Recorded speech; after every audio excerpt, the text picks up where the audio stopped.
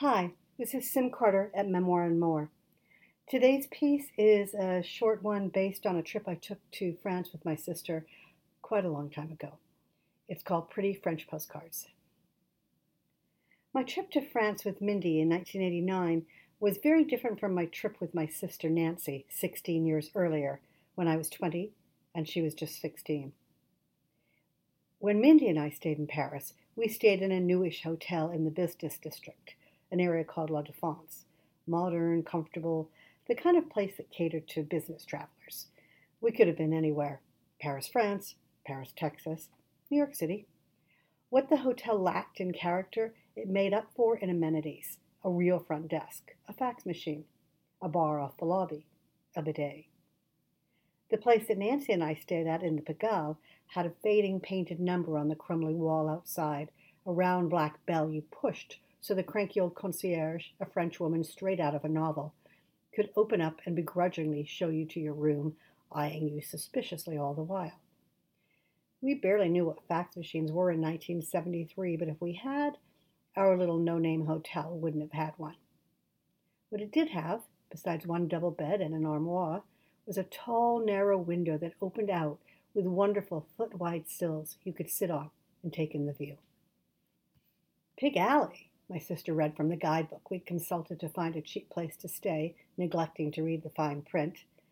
At the first hotel, in a better part of town, I'd been so nervous and unaccustomed to speaking the language that I'd forgotten to say bonjour before I asked, in rusty middle school French, for room for two.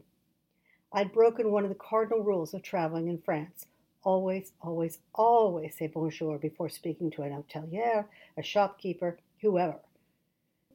The woman was so offended with my unintended rudeness that her French tirade sent me running out of the lobby. The next place we tried had been full. The hotel in the Pigalle had been our third choice. Pig Alley, that's what the GIs in World War II called this place. It's the red light district. This hotel is in the red light district.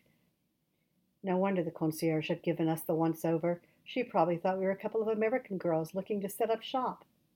Nancy was thrilled. Years earlier, when our family traveled from Canada to Puerto Rico before moving to California a year later, we'd stayed for a short time in the Condado, San Juan's bustling tourist district. The view from our upstairs window included a nightclub called Corky's, its red neon sign lighting up the humid nights. Nancy and I would walk to the front door and surrounding streets for hours, obsessed with the late night comings and goings through Corky's doorway, the drunks, the bar fights, picking out the real couples from the pickups and the pros. The view from our window perched in the Pigalle, while architecturally pleasing, proved less juicy. We searched in vain for prostitutes, disappointed that there wasn't a fishnet stocking-wearing working girl in sight. Maybe the concierge didn't think we were would-be working girls. Maybe she thought we were a couple of ignorant girls who didn't have the good sense required to be traveling alone. We almost proved that theory true when we left Paris, taking the night train down to Marseille.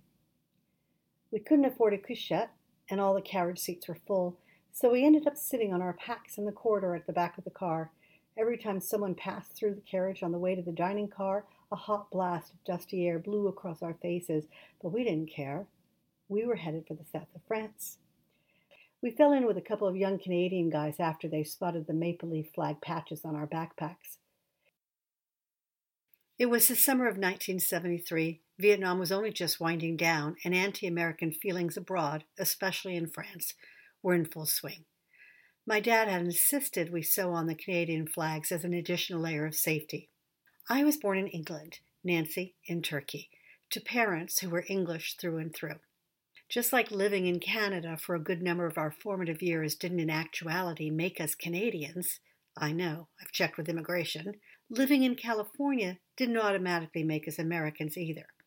So far, the only allegiances we really and truly pledged were to our parental units, and we saw nothing wrong with waving the red and white Canadian flags rather than the red, white, and blue for a few weeks. The boys, Jack and Peter, just a couple of nice, average Canadian guys, were genuinely shocked we were going to Marseille that night. Where were we staying? We didn't know. We'd find a place when we got there. Yeah, I could see that our arrival in the middle of the night wasn't the best plan. Way too dangerous, they let us know. Why didn't we head to Bandol with them? It was a nice little beach town. If we wanted to go back to Marseille the next day, we could, but in good conscience, they couldn't let us get out at Marseille in the middle of the night. It was a busy seaport, they told us, where tankers and freighters docked.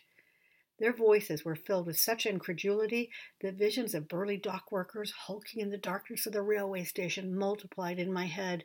Surely 1 foot off the train in Marseille and we'd be raped. Or not.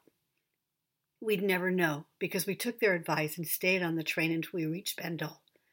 The guys were pitching a tent in someone's front yard. We were welcome to join them.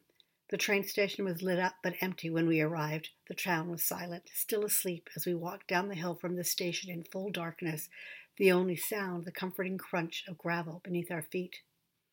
Reaching the house, the friend of a friend's uncle, Nancy and I stashed our packs on the lawn behind the wall, grabbed a couple of clean t-shirts, our shared bar of Irish Spring soap, and headed down to the little bay the boys had told us about, while they set up their tent and crashed. The sun was barely beginning to think about rising by then. The water was cool and the color of charcoal, the sky a lighter shade of gray. Nancy and I sat on a small jetty, slipped off our jeans and grungy t-shirts, and slipped into the water in just our bras and panties. Lathering up the soap as best we could in the sea, we bathed almost naked in the Mediterranean, washing away the dirt and grime from the trip, while amber lights glowed here and there on the hills above the curve of beach. Long before the sun rose and the staff from the Gulf Hotel even started thinking about setting out our umbrellas on the beach, we knew our next move was finding a real place to stay. 16 years later, in 1989, Mindy and I stopped in Bandol on our way to Nice. 16 years had changed both Bandol and me, neither one of us necessarily for the better. I couldn't imagine that crowded curve of beach could ever enjoy a quiet moment in the morning. I couldn't imagine being free enough to ever be that girl, floating in the bay with my sister in the not quite morning light, keeping our voices hushed and quiet as we talked things over, while the cool water lapped at our hips, caressed our arms, and kissed our lips, both of us wishing we could somehow hold the day at bay. 40 years gone since that first early morning cleansing swim, and I've changed much, much more than I ever dreamed I would.